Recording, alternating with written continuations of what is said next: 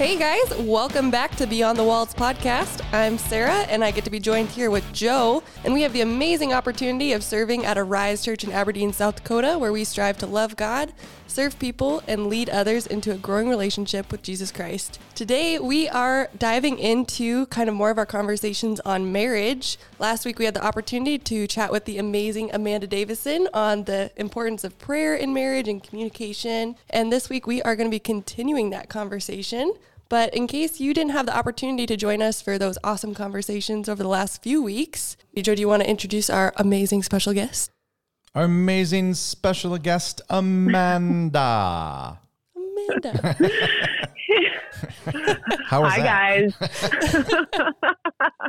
Perfect. Yeah, that's quite a build-up. Just like that. Amanda, she's been a friend for many years, worked in ministry, in life, the complete founder of A Wife Like Me Ministries, speaks all over the world to people in their marriages and life and where they're at. And she loves Jesus. I do love Jesus. And cowboy hats, if I remember right. Sure do, Sarah. Thanks for that. Will For do. that reminder. Are you wearing your cowboy hat? I am not. Fun fact, I am still in my pajamas. Wow. Win. I know I am winning today. I feel good about it. Thursday win day. There you go. Yep. That's awesome. Yeah, so I think kind of like we talked about last time, we've been kind of exploring the topics of marriage and just some of the key points along with that. And in our last episode, we were diving into a lot of communication and just the value of prayer. And I think, Amanda, you said that is the number one thing that keeps the divorce rate down, or that prayer is like the number one thing that couples can do. Yes, you are right. Absolutely. Praying together is the number one factor that research shows greatly reduces the divorce rate above any other factor. Even just being engaged Christians, if you aren't praying together, the divorce statistic for Christian couples who are engaged in their faith is less than non-Christian couples, but the huge drop in divorce rate comes when couples are praying together. Yep.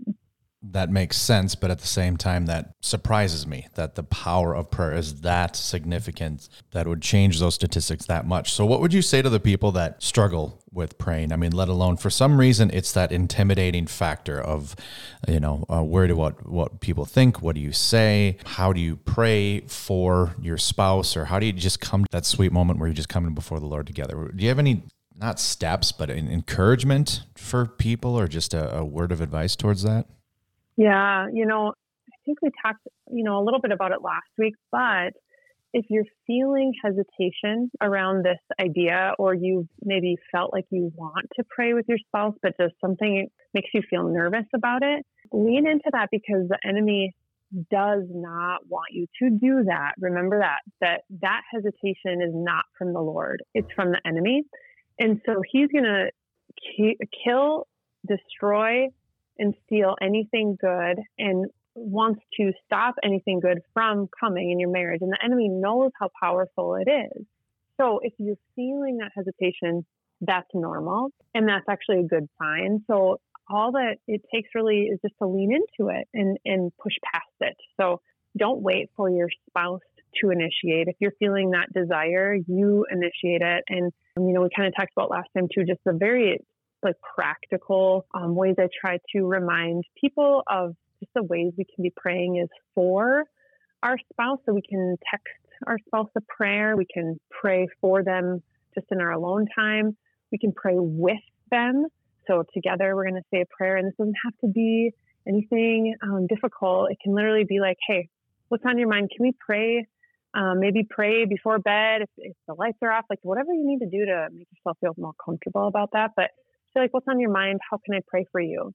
And then it's very simple, because then they're telling you exactly what they want prayer for, right? I don't know, I guess I had a long day. It was kind of hard, or that meeting, kind of stressed about that meeting coming up, or I'm feeling just overwhelmed with the kids, or whatever that looks like. Then you can just pray for one another. And if your spouse doesn't want to pray, that's fine. You pray for your spouse and you pray whatever's on your heart. It doesn't have to be some long, elaborate prayer. Just do it.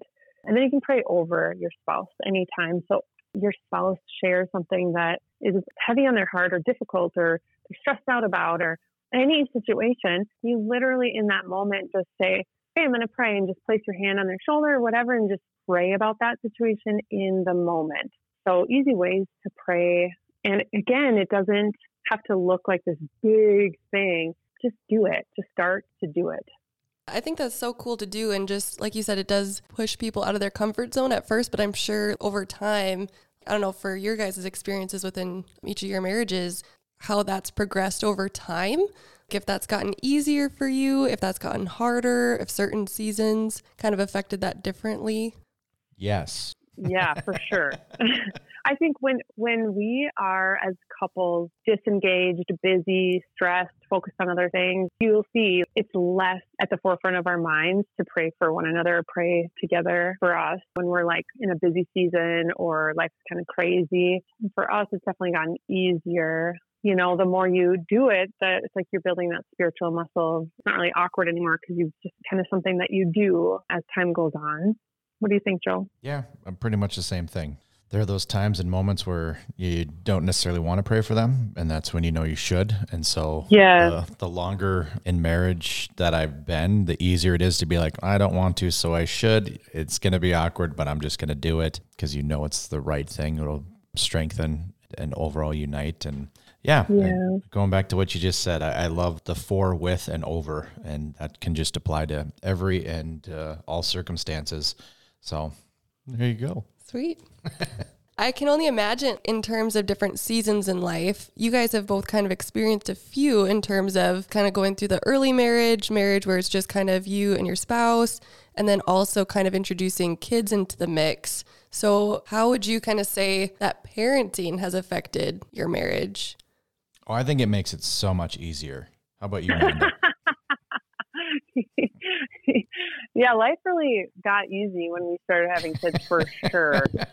That's when it became like smooth sailing. Yeah. I'll tell you what. Less arguments, everything. It was just it's like going back to the honeymoon phase of the relationship. Yeah, I started sleeping through the night. Like, it was amazing. Finances were abundant. Moods were perfect. Yeah. So, great mood. Yeah. Mm-hmm. So I'm not sure, Sarah, if you're picking up on the heavy and thick sarcasm that was laid No, not at all. It changes. It's so hard to explain the level of change that it makes. And it's almost like your experience with Jesus. You can't explain it to someone that hasn't experienced it before. So like walking into a room and seeing the exhausted look on Chad and Amanda's face, I'd be like, I get it. You know, you just kind of can unite over the common misery that sometimes plays. But at the same time, there's also those joys that happen where, you know, you share about the moment, the victories of, the child's first step, or, you guys got through diapers, or all those different things. So there's also that unity and that excitement as well. But man, it's a whirlwind. It changes everything. Most people, I think, and I could be wrong. One time I read that most people have kids within the first 5 years of marriage, and you're still getting to know each other at that time. So then you throw in a new human that you have no idea what to do with, that depends on you. It changes everything. So I should have found the statistics on that, but it's something around like the 7-year mark after couples have kids that I think their chances of divorce are like through the roof during those first 7 years after kids. And it's not surprising if you think about it. When a couple first has a baby, if you think about this, the baby does take all of the attention, right? It has to.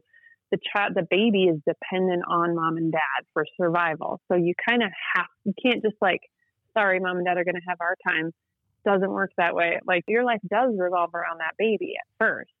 And so what happens typically is that we just continue on in that phase where we get a couple years, like a year or two into having our first kiddo, and we're still living our lives around that baby. And everything revolves around their snack, their eating, their sleep, their everything.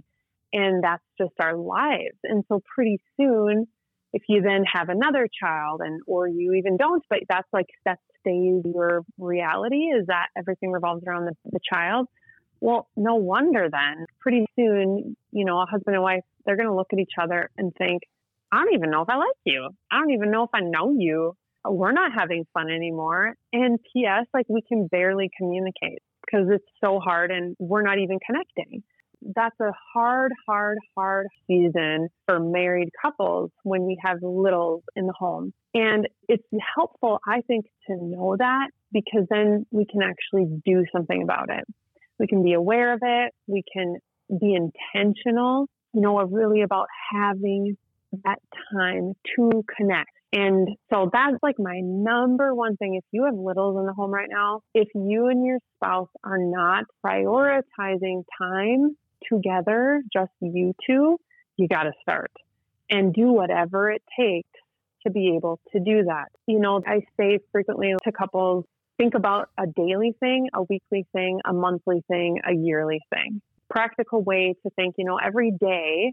Also, I want to say too, in this season of life when there's littles, it's really easy. What I see happen all the time, what I experience myself, is because the child or the children become the main focus because they're so needy in those young years, you, mom and dad, often take a back seat personally. So your own needs are also not being met. You are not emotionally, physically, nutritionally, psychologically, socially doing well because your whole life is poured into that child or the children.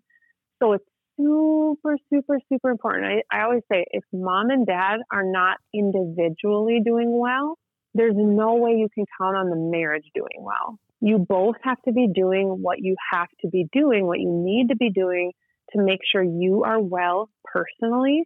And that looks different for everybody, so that in the marriage, you're doing well. And that's not selfish. That's loving your people well. It's saying, kids, I love you so much that mom is going to do this because I want to be really healthy for you all. So, if that's picking up a class at the Y, because man, in the last few years, I have neglected my body, my health, and I feel yuck and gross. And I don't want to feel that way because that's not loving each other well, right? Maybe it's, I need to cut TV out and start reading again because my soul just craves that to be healthy and well. Man, I'm not in the Word. I'm going to prioritize a Saturday morning, Bible study group or something because I love you so well. I want to make sure mom is doing or dad is doing well. And, these are just basic things that go out the window oftentimes when we have kids. So we have to remember, man, if I'm not well, I can't expect my marriage to be well. So we have to make sure we're doing what we need to be doing for our own souls first. And then daily, what am I doing for myself? What is something every day that I can do for myself that's going to help my own health, my own well-being? It might be meditating on one scripture a month. And I'm just going to meditate on that every day for 5 minutes or whatever that is daily. I'm going to choose to eat. Literally, I'm going to swap out that granola bar that I grab or those chips I grab at my afternoon snack. Instead, I'm going to eat an apple every afternoon. Oh, my land. Like something simple. But what am I going to do for myself, for my own well-being, to feel that and to make sure I'm well? And then what am I going to do for my spouse each day? Just something. Am I going to text him or her? Am I going to just say, hey, thinking about you. I love you. Here's a prayer. What daily, right? And then weekly, what's something I can do for myself each week? Again, doesn't have to mean like I leave the house. It's just, I'm going to take a weekly walk with the Lord. And as a couple, what will we do each week? Every Sunday, especially in these young years, when the kids are little, every week, a mother-in-law or neighbor, or we're going to swap kids every Sunday. Every other week, we'll swap kids. And for 2 hours, we're just going to, do whatever we want.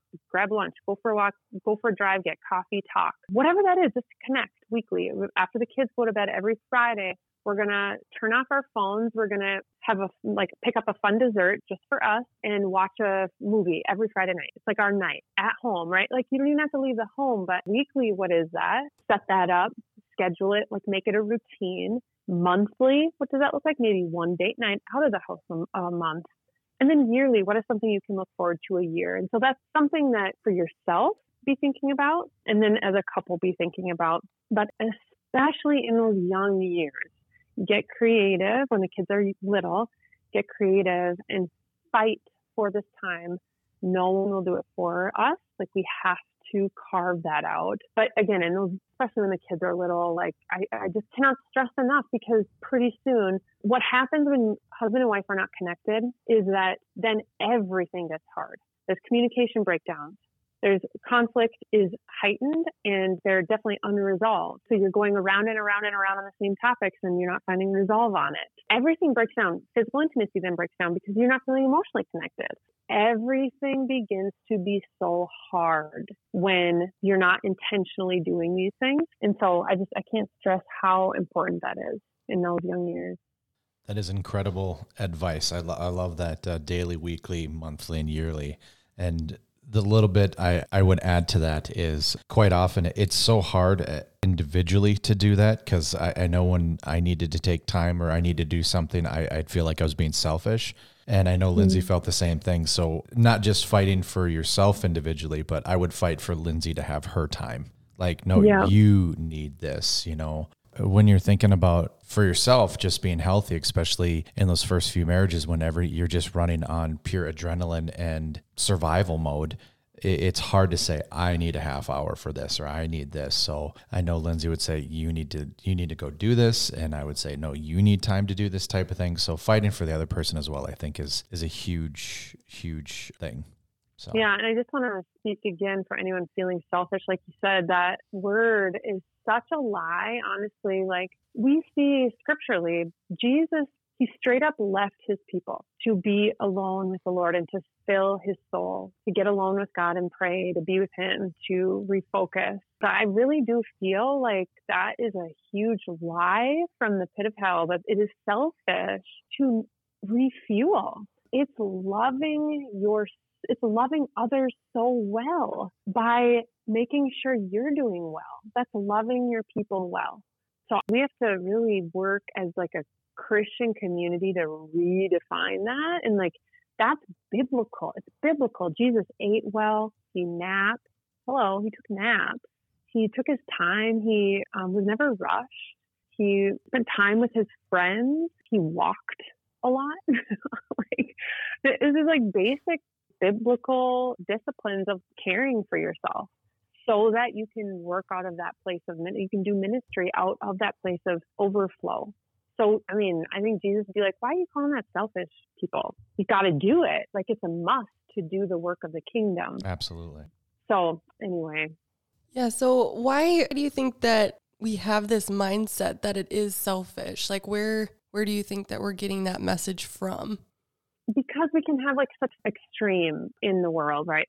On one end, there's people, Christian and non, who, you know, on one end of the spectrum, if you will, who are like, deny yourself, deny your needs, yourself for the benefit of others. And then on the other end of the spectrum, it's like, get a pedicure every day if you want to be happy or something, you know, like on the other end is this extreme self-care message from the world, if you will, that screams at the world like, hey, you matter most. So therefore, this is what you need to take care of yourself. And it's all of this fill in the blank, whatever that looks like. So there's these like two ends of the spectrum that neither are healthy, neither are biblical. So what's the verse, Joe? I definitely don't know, but love your neighbor as you love yourself, right? Yep. Whatever scripture that is. Love your neighbor as you love yourself. It's not love your neighbor and neglect yourself. It's love your neighbor and yourself. Like, you've got to care for Jesus never says deny your well-being. No, he says honor your body, honor this temple that I am residing in, that my spirit lives in. Like, honor you as you love people. Like, we can't, I mean, again, look at Jesus as an example. He models caring for ourselves well, not as self-elevating, but so that we can serve people well. We can't serve well out of a place of depletion. We serve well out of a place of abundant living with the spirit. And that is mind, body, soul. So if I can be feeding myself pure crap and I'm not going to be serving people well because I'm feeling nasty and I'm sick because I'm not loving I'm not caring for this temple, right? Like, it takes all of those things to serve and minister out of a place of wholeness. And so that's biblical. So we just have to use our words wisely and kind of redefine what that wellness looks like as a Christian, because we have to be caring for ourselves. And actually, that is sharpening each other. And sort of getting on my soapbox, I guess, with this topic. Wow. But we can sharpen each other in that. Joe or Sarah, man, you're my sister, you're my brother in Christ. I'm noticing that, I don't know, you seem like so overwhelmed. You're so busy. You know, are you like living out of that place of like abundant living and his rhythm and his pace of living, or like what's going on? I can sense in your spirit you're hurried or rushed. What's up with that? Like, let's chat about it, and like sharpening each other into, again, like a place of wholeness, because that's where we minister well. That's how we like, again, and it's mind, body, soul. So, you know, Amanda, you got 5 large blizzards at Dairy Queen last week. Usually you only get 2. Like, you doing okay? Like, really, like, are you caring for your body? Because I care about you. And I want, like, our job here is so important to build his church, build his kingdom. And I just want to make sure you're caring for the temple that the same Spirit of God that raised Jesus from the dead lives in. Are you caring for you? Because we're called to do that well. That's a good thing, you know? I would just like, real quick, Amanda, I think that was more of a confession on your part than it was advice. Like, are you doing okay? Was there 5 blizzards last week? You know what? Just mind your own business, bro. Oh, you know what? We don't do that. And that's like loving. That's important that we look at like how we are caring for ourselves, and that it's not a selfish thing. It's a loving others so well that we refuse to not care for ourselves. Like, we have to care for ourselves so that we can care for others well. So it's just, you know, when I hear like, oh, I feel so bad, I feel so guilty, I shouldn't, you know, go away to that, you know, retreat. Man, you know, every year, I'll give an example. Every person is made so differently. And when we do enter into marriage and we have a family, it's important that we honor how we are each uniquely made. I have an autoimmune disease. I get overwhelmed really easily. I crash a lot. Like, if I do too much, or if I'm not getting sleep for a stint of time, my body physically, like, I just kind of like need a day or two, and I like can barely move.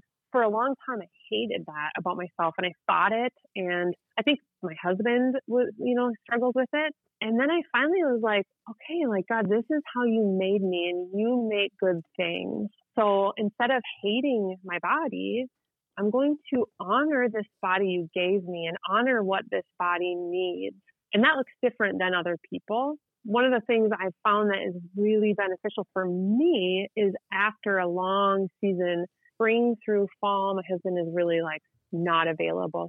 For his job, he just is gone. And so I'm doing air quotes, like I'm in charge, and that's not awful most seasons. It's sometimes it's really hard on me. And for me to completely refresh, shut down like my brain, my body, I've found that getting away is very helpful. And I typically try to schedule something where it's an extended period of time, like 5-ish days, where I can literally get physically away somewhere and just literally refresh my soul. And it is a very helpful thing I found to kind of reset my body. But anyway, that's an example of something that I have found to be very fruitful for me, to be able to come home, then serve out of a place of abundance. That's just my yearly thing, right? But again, that daily, weekly, monthly, what does that look like for us? It's not a selfish thing. It's something that I'm honoring my body with, the body that God gave me with, so that I can serve well other people. I think that's absolutely so true, and something that I think in general, people, we can look past and fall into kind of that mindset you're talking about of, it just feels selfish to take care of myself. If I'm a Christian, I should deny myself, pick up my cross, you know, all this stuff. Yeah. And self-care just goes out the window. But at the same time, we're also called to be good stewards over the resources that God has given us. And one of those things is ourselves. And so we do need to make sure that we're taking care of ourselves, like you were talking about. And I think something along with that is, whether you're married or not, that's something people can be working on. And if you're a single person out there, or even if you're in a dating relationship, somewhere along the line of your relationships, I think it is good to start practicing those things and prioritizing, okay, what do I need to take care of me so I can be there for other people? Just ultimately preparing yourself for that marriage if you see yourself going down that route someday. With that, I think kind of like a similar theme. I know, Joe, of like what you mentioned, and then Amanda, what you mentioned of just making sure that we're looking out for each other and sharpening each other as well. So one of the biggest ways that we hear in a lot of relationships is love languages. So how has love languages, or knowing that, affected your relationship with your spouse? Has it helped? Is it real? Does it exist? Like, what's the deal with it? I'll just speak from my perspective on this. So the love languages book, if you're not familiar with it, it helps you identify like what, avenue, let's say you experience love, like what speaks love to you. It's like acts of service, words of affirmation, physical touch. What's the other one? Time, quality time. And what's the fifth one? Gifts. I don't remember. Gifts. Yes. Clearly that's not my love language. Gifts. So, okay, that's great. Let's figure out what our love languages are, okay? Mine are words of affirmation. My husband's is acts of service, okay? The problem is now that I know that, now that he knows that, our husband and wife know that, we can know that as much as we can and attempt to speak that other, like our spouse's love language, as much as we desire, like hope to do that. Here's the reality though. I'm just a realist. So like, if my love language is words of affirmation, I'm naturally going to show love in my own love language. I'm going to speak words of affirmation to my husband, tell him how amazing he is, because that's my love language and that's how I feel love. So I'm going to show him love in my love language, and same with him. He thinks that doing all the laundry is so loving, and I'm super grateful, but it doesn't tell me that he loves me at all. He's just doing the laundry, right? To him, he's loving me. That's a way of loving me. So he's speaking love to me in his own love language. So my point is it's we have to be super careful with that we're not, now that you know my love language, why aren't you speaking it kind of thing? Well, because it's not mine. I don't naturally show love in your love language. I show it in mine. So I think it's just like helpful to know that, that's why in a sense of like, that's why my husband does those things, because that's his love language, and vice versa. So I think if we like put the expectation whenever we do that, like on our spouse, that, now that you know that I love gifts, why haven't you gotten me a gift all year? Because their love language is quality time, or whatever. We just have to be super careful that we're not putting those expectations on each other. Like we can be aware and try our very best, but also chances are they're probably not going to do it as well as you'd like. Anyway, that's my little thought on that. Yeah. So actually the love languages helped me out quite a bit, a little bit opposite of the experience that you had, Amanda. It was more freeing for me because Lindsay and I are very opposite in how we express and show love and how we feel loved. And so it allowed me to understand what her love language was. And so when she showed me through her love language, I then translated, okay, this may not be how I feel love, but this is how you're telling me. So I'll put it through the filter of that. And that was able for me to process that. And then when I get selfish and I get into a funk, I think to myself, well, why can't you love me the way I want to be loved? But then that falls back on me and my heart and more my issues. So it caused some frustrations, but it was more revealing my heart in the situation, but then also helped in the latter. So I think with love languages, they're just, like you said, there's kind of the both aspects of it where it's not the end all or be all on loving your partner or expressing love, receiving love, but it is kind of like Joe, you said, helpful in being able to maybe understand your partner and what they're trying to communicate, how they communicate their love, and just even understanding how you receive it and how you maybe share your love with other people. It's just kind of good personal knowledge to have. But yeah, just that kind of qualifier like you were talking about, Amanda, that it's not necessarily having to have the final say on all of that stuff either. But what would you guys say is the biggest thing that you have learned in terms of either being loved by your partner or loving your partner? I'll go first. I knew this question was coming. So I think the biggest thing that I probably learned early on that I was able to practically apply, I've learned so many things over the 17 years of marriage, but I know this definitely helped quite a bit, was allowing Lindsay to love me and serve me. Because I had a real struggle of allowing her to show me love and to serve me in a way that was honoring to me. I felt that I needed to do everything and so allowing her to love me helped me be loved and served, but then also allowed her to grow deeper in her love and affections for me. And so when I would stop that or think that, you can't do this, or I need to do everything, or all that things, it actually slowed her growth of affection for me. And so I know right off the bat that was huge for me, is to allow myself to be loved and served. And I still at times struggle with that.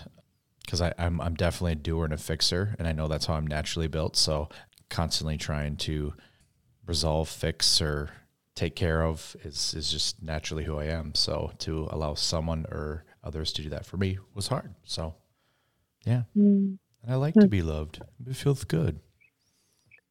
For me, my upbringing, I like dealt with abandonment. I have abandonment issues. There was a lot of unhealth in my home growing up. And so like and I wasn't a Christian when we got married or 5 years into our marriage. So for me, when it comes to like marriage and love, I had to really understand that, or I guess I had this like twist of a turn where I had thought that my husband should be loving me XYZ, and my expectations were super unrealistic and unhealthy, and he could never do that for me. That's why our marriage ended up where it did 10 years ago.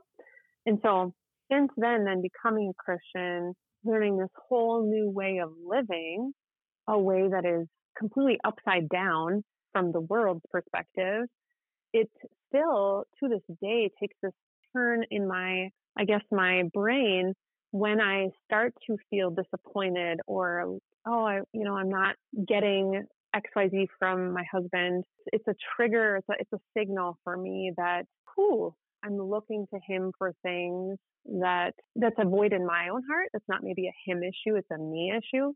And that's my signal then to like, yuck, gross. Amanda, how are you with the Lord? Have you been intimate with the Lord? Have you been practicing his presence and like just soaking in his goodness and in his love? Nope, I haven't. That's why I'm looking to my husband. Like that's such a good signal for me. So for me, it's like, I have to, like, when it comes to my biggest thing I've learned, I guess, is I don't ever want to expect my husband to love me in a certain way. And whenever I do, I'm going to be disappointed. He's a good man. He loves me very much. And it's not ever going to be to the level where I would desire it fleshly, like my Amanda flesh to look like. This is never, because he's human. And I came into this marriage with super unrealistic expectations. So for me, the biggest thing has been, Amanda, the Lord loves you so much. And when you are satisfied in him and the Lord's love for you, like in who he is, and when I am like in awe of who and what Jesus has done for me, and when I'm experiencing intimacy with Holy Spirit, wouldn't you know, I'm not looking to other people to be something. So for me, that's what I've learned. And it's just to sort of like release my husband from these bondage, really, of like, you have to do this and that, and leads to control, and like, I'm bitter, and it's never enough, and why don't you love me enough, and blah, blah, blah, blah, blah. That's a very real thing, and it has been a real thing in the past. And so it's like so nasty and gross, and it's from the pit of hell. So for me, that's the biggest thing I've learned. Jesus is everything. Literally, it sounds so like, okay, whatever. But when I'm like, again, soaking in his presence and his love and his truth, and I'm looking to him to fulfill my desires, that actually happens. And then I'm like coming into marriage with like, hey, you don't need to be anything for me. I just love you. And I just want to love you, Now, I'm not saying like it's okay to be a jerk in marriage. If my husband were a jerk, then we'd have to talk, right? But I'm just saying like he doesn't intentionally try to do things to me that are whatever, not loving. So I'm not saying if that's the case for someone listening, like that's a different conversation. But for me, my husband can't, for any of us, our spouses cannot be, they're not God. They weren't designed to ever fulfill your deepest longing. Only Jesus, Holy Spirit can do that, not your spouse. So. All right. Yeah, guys, thanks so much for talking and for sharing about your experiences with marriage and communication as parents. I know that's kind of a crazy hard stage in life, but we're just so excited to just continue chatting with you guys. And thank you, Joe. Thank you, Amanda, for sharing what you learned. We're crazy excited to dive into our topic next week of sex and intimacy. So we will chat at you next time. Thanks.